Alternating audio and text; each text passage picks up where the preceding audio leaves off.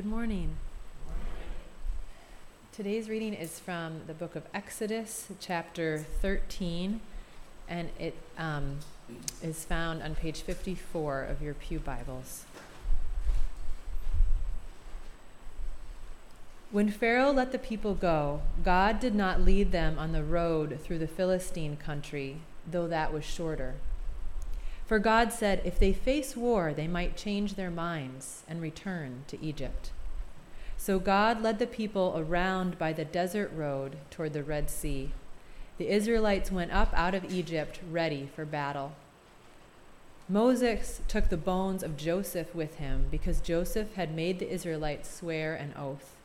He had said, God will surely come to your aid, and then you must carry my bones up with you from this place. After leaving Succoth, they camped at Etham on the edge of the desert. By day, the Lord went ahead of them in a pillar of cloud to guide them on their way, and by night in a pillar of fire to give them light, so that they could travel by day or night. Neither the pillar of cloud by day nor the pillar of fire by night left its place in front of the people. Then the Lord said to Moses, tell the Israelites to turn back and encamp near Pi-hahiroth between Migdol and the sea. They are to encamp by the sea directly opposite Baal-zephon. Pharaoh will think the Israelites are wandering around the land in confusion, hemmed in by the desert. And I will harden Pharaoh's heart, and he will pursue them. But I will gain glory for myself through Pharaoh and all his army, and the Egyptians will know that I am the Lord. So the Israelites did this. When the king of Egypt was told that the people had fled, Pharaoh and his officials changed their minds about them and said, what have we done? We've let the Israelites go and have lost their services. So he had his chariot made ready and took his army with him. He took 600 of the best chariots, along with all the other chariots of Egypt, with officers over all of them. The Lord hardened the heart of Pharaoh, king of Egypt, so that he pursued the Israelites who were marching out boldly. The Egyptians, all Pharaoh's horses and chariots, horsemen and troops, pursued the Israelites and overtook them as they camped by the sea near Pi-hahiroth opposite Baal-zephon. As Pharaoh approached, the Israelites looked up, and there were the Egyptians marching after them. They were terrified and cried out to the Lord. They said to Moses, was it because there were no graves in Egypt that you brought us to the desert to die? What have you done to us by bringing us out of Egypt? Didn't we say to you in Egypt, leave us alone, let us serve the Egyptians? It would have been better for us to serve the Egyptians than to die in the desert. Moses answered the people, do not be afraid. Stand firm, and you will see the deliverance the Lord will bring you today. The Egyptians you see today, you will never see again. The Lord will fight for you. You need only to be still.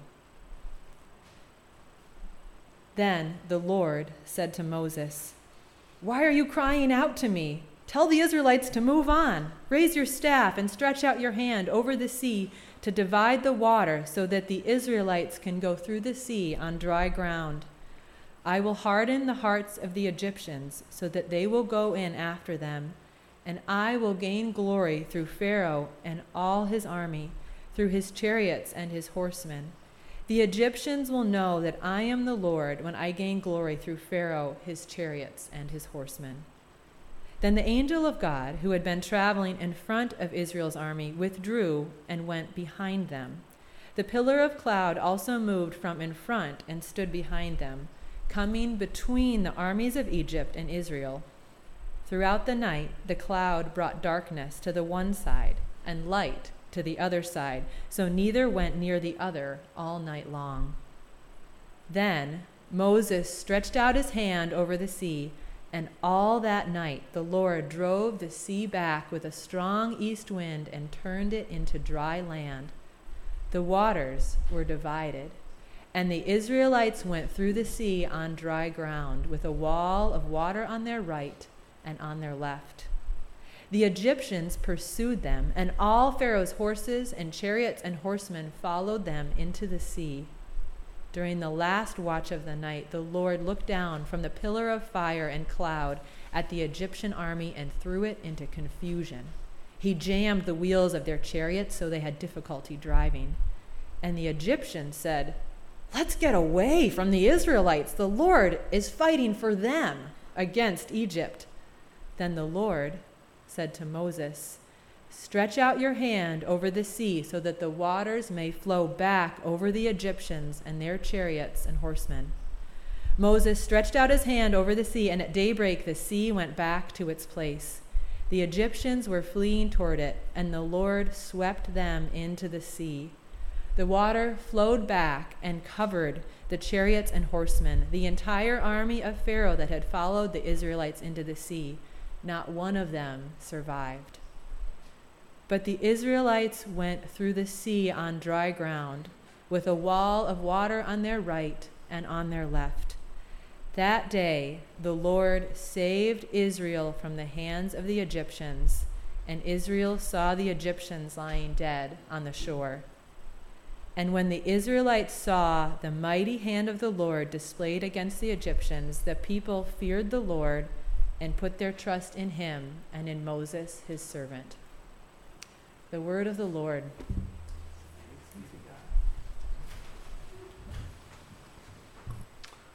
Thank you, Meg, for that long reading. That is such a dramatic story in the Bible. I'm not sure if there are any, well, there are many dramatic stories, but so far in Exodus, this is certainly the most dramatic part. This is the climax of the beginning of the book. This is actually kind of the end of the first half of the book. But it's amazing. It's suspenseful, it's emotional, it's dramatic.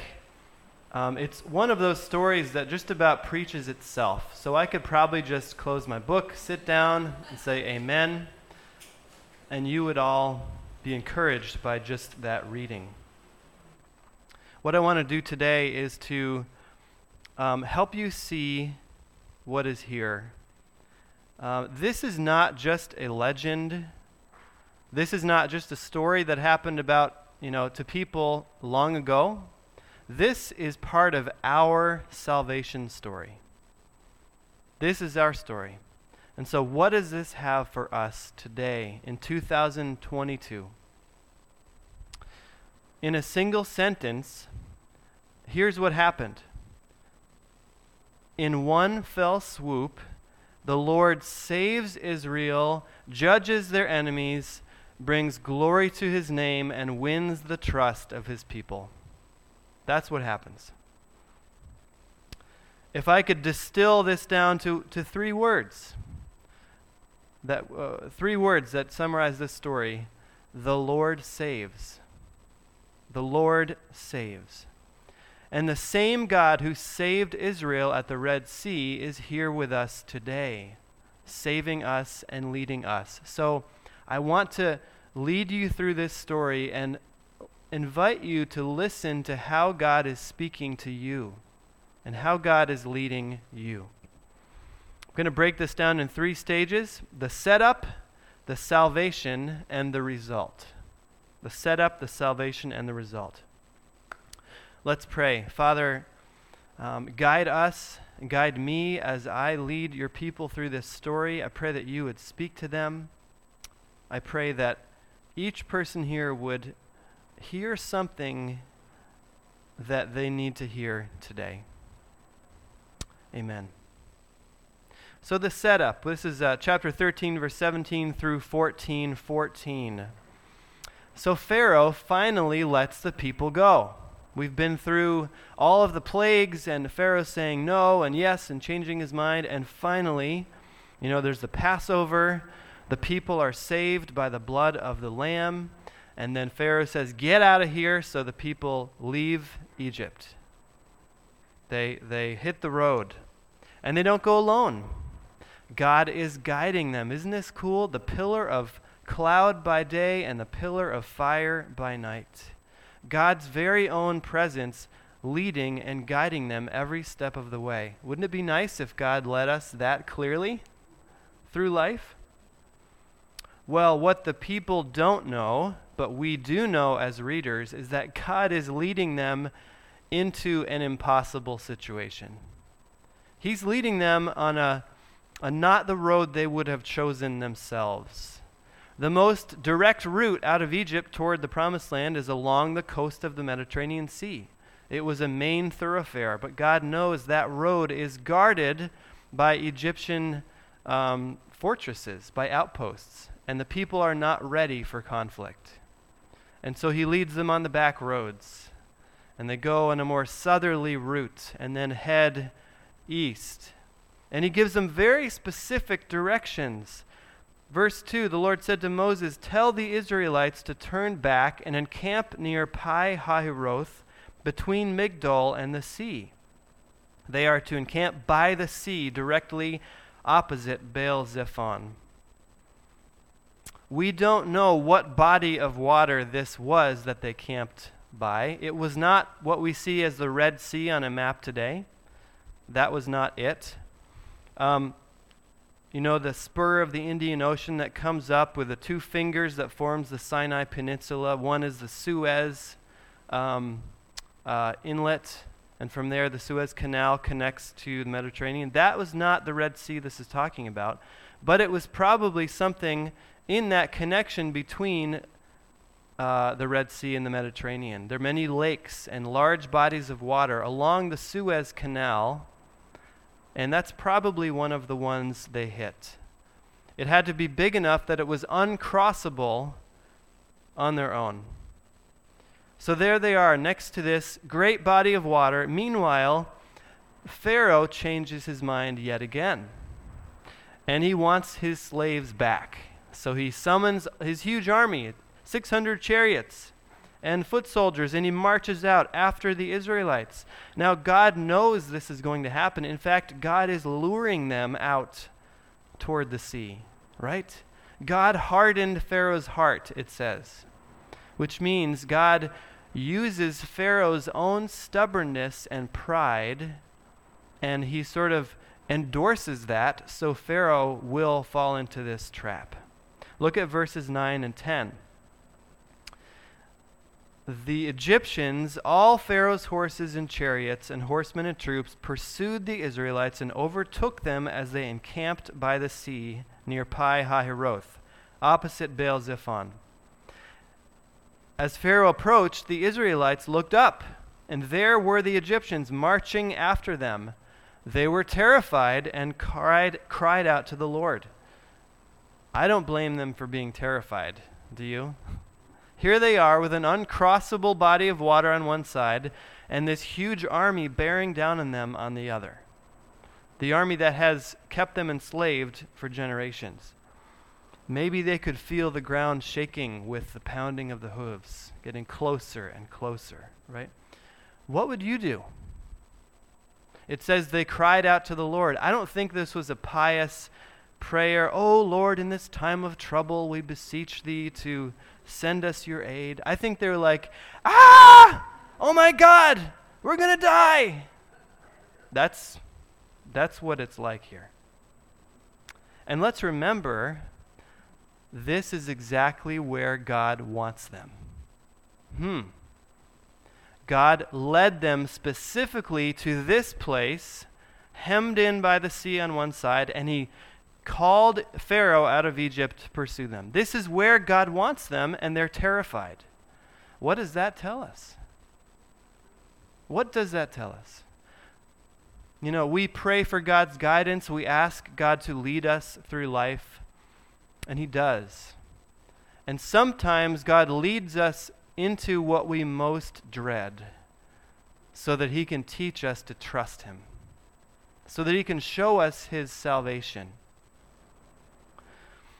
Maybe your Red Sea right now is a terrifying diagnosis. Maybe it's a tragedy. Maybe it's a serious bout with anxiety or depression.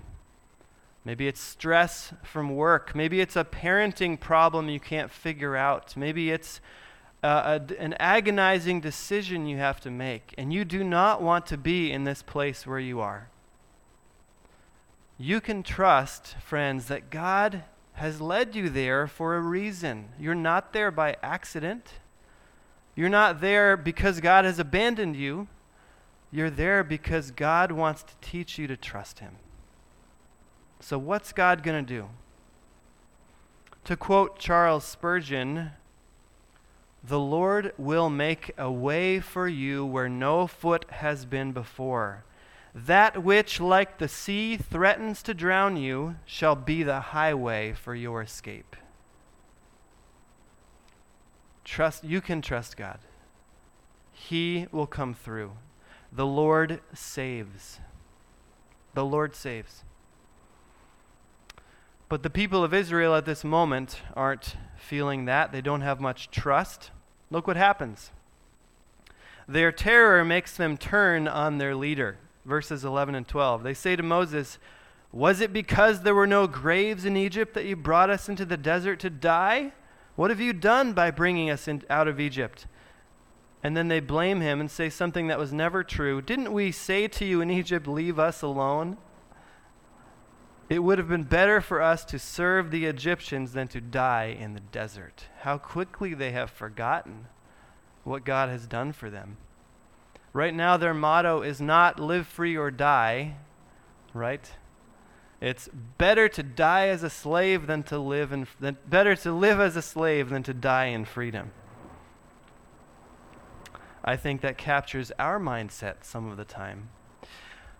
But look, Moses somehow has confidence. He has faith. And over the clamor of the yelling and the screams and the accusations, Moses speaks these absolutely stunning promises. Verse 13 and 14.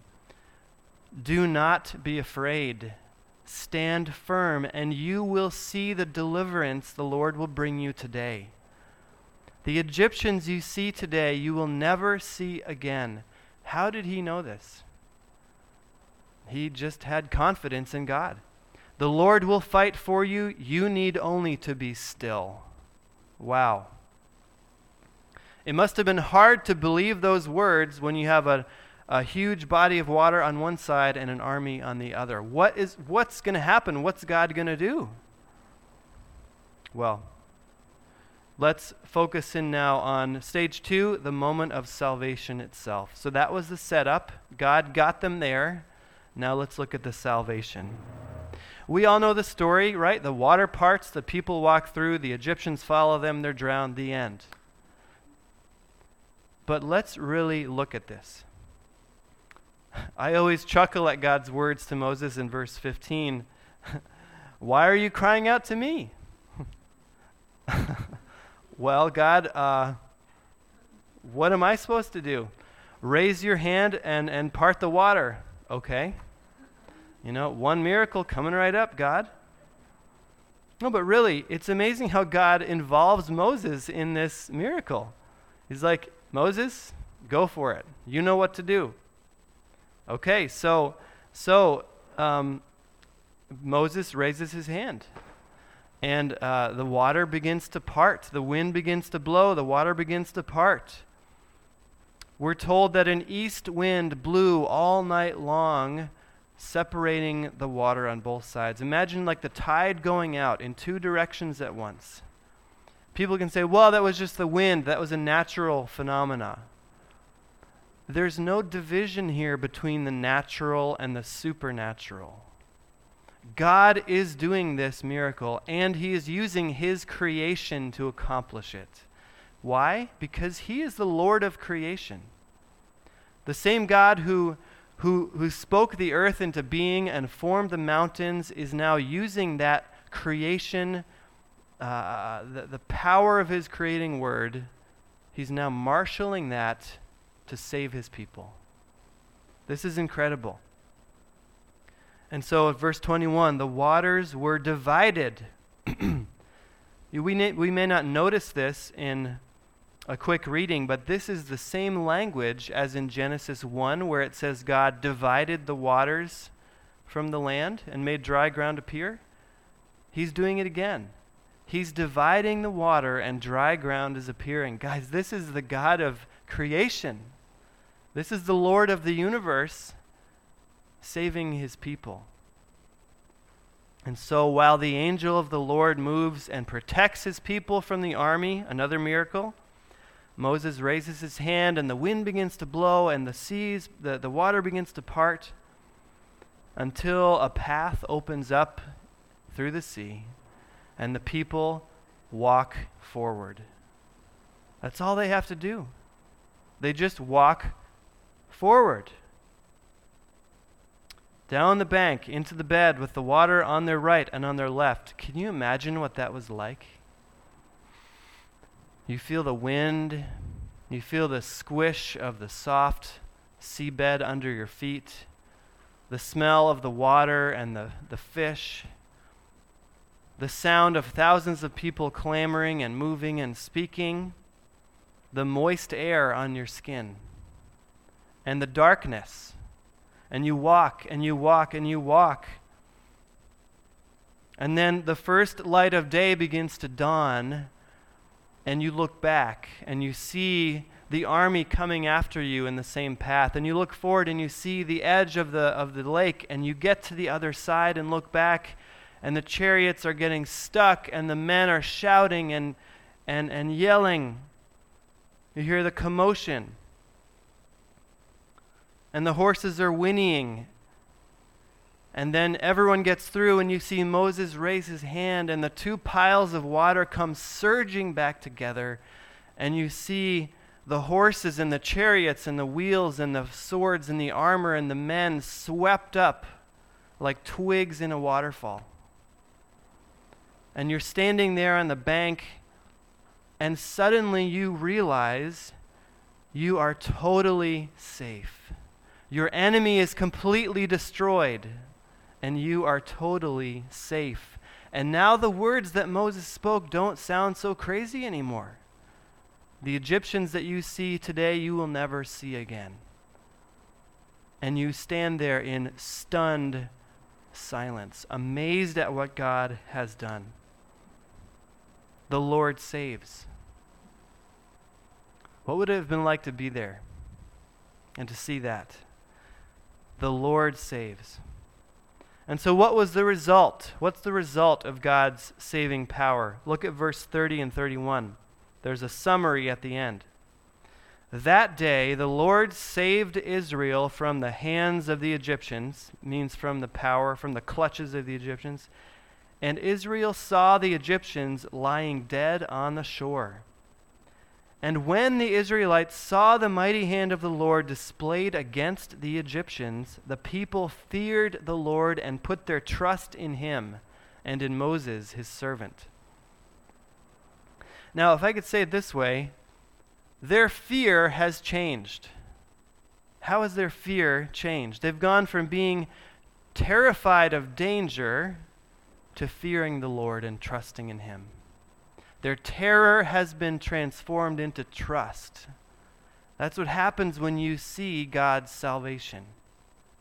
You're no longer afraid of your enemy and of the danger. You have a healthy fear and awe, a respect for, a trust in God. Your fear has changed.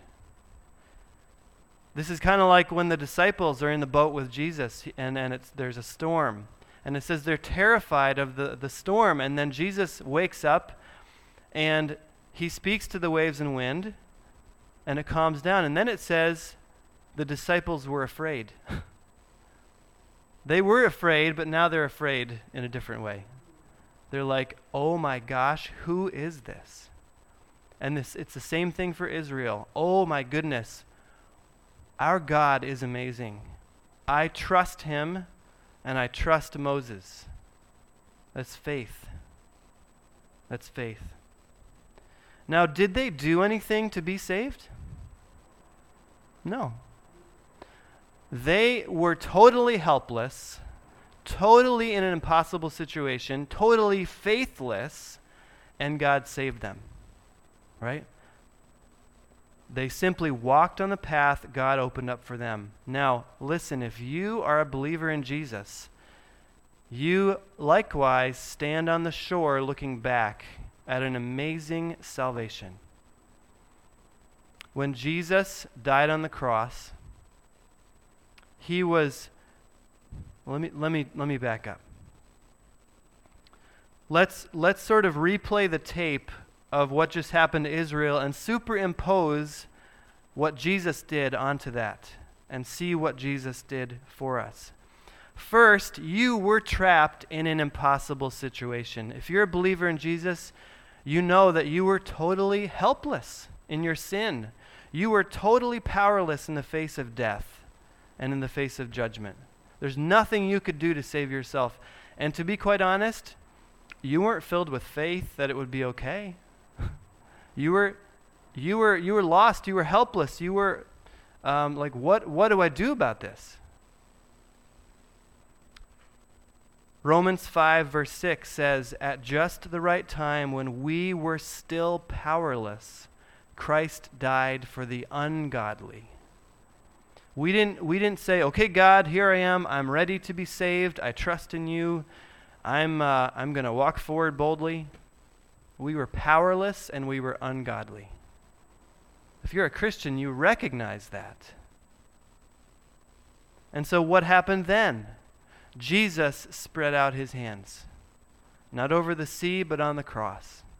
And in one fell swoop, the cross and the empty tomb, God judged sin and death, defeated sin and death, saved his people, and won our trust. Just like at the Red Sea. Let me ask you this. When did the Israelites trust God? Was it before or after he saved them? It says at the end, then they trusted in God and in Moses, his servant. And so God is not waiting for people to trust him so he can save them. He said, he's like, this is what I have already done. Now trust me. Now turn to me and trust me. And what I want to ask you today is, has Jesus won your trust? Has he won your trust? When you look at the cross and the empty tomb, has he won your trust? When you look at the ways he has gotten you out of impossible situations. So on one level, this applies to the cross and to what Jesus has done to save us from sin. On another level, it applies to those things in life which are impossible for us to get ourselves out of. Those things which overwhelm us. Those Red Seas that we cannot cross. Have you seen God faithful? Has he won your trust? Paul makes a very interesting comment on this story in 1 Corinthians 10. He says this, speaking about the people of Israel, he says, they were all baptized into Moses in the cloud and in the sea. That's an odd expression. What does that mean? They were baptized into Moses. Well, they walked through the water, trusting in Moses, and then they experienced salvation, right? What about us? If you have been baptized into the name of Jesus, it means you follow him in his salvation. And do you know what the name Jesus means? The Lord saves. The Lord saves. So you're saying Jesus is the one who has saved me. I follow him, and I've passed through the waters of baptism to follow him. Many of you I know have been baptized. So today I invite you to renew your baptismal faith. Follow Jesus. Trust in Jesus. Commit yourself to him. Some of you have not been baptized, and I would invite you to do so. Baptism is not declaring what you will do, but looking back on what Jesus has done for you. And so if you have faith in Jesus, and if you have trust in him, he summons you to the waters to be baptized into his name and into his salvation. So talk to me. If you haven't been baptized and you believe in Jesus, talk to me. We could do a service down at the lake before it gets cold. We could do one right here in the baptismal tank. You may have questions about it. Just talk to me. You know, Meg and I were part of an Anglican church, kind of a liturgical church in Illinois before we moved here. Well, even back when we were first married. And they had something called an Easter Vigil. It was a tradition started by the early church in the first centuries AD, when Christians would stay up all night, the night before Easter, and they would retell the story of salvation. And where did they start? Not in Matthew, but in Genesis. And a big part of that story was the Red Sea, the Exodus story. And on that night, people would be baptized and follow Jesus. In our church in Illinois, the service would begin in darkness with one candle lit, and a leader would sing these words, and I'll leave you with this. This is the night when you brought our fathers, the children of Israel, out of bondage in Egypt and led them through the Red Sea on dry land. This is the night when all who believe in Christ are delivered from the gloom of sin and are restored to grace and holiness of life. This is the night when Christ broke the bonds of death and hell and rose victorious from the grave. The Lord saves. Amen. We have an opportunity now to respond in faith by coming to the Lord's table, coming to remember with our bodies to eat and drink, and to remember our salvation. So if you are a believer in Jesus, I would invite you to participate in the Lord's Supper. In a moment, I'll pray and invite you forward down the center aisle. We come in remembrance of Jesus, the new and better Moses, who led his people out of sin and death, and who conquered the enemy. So,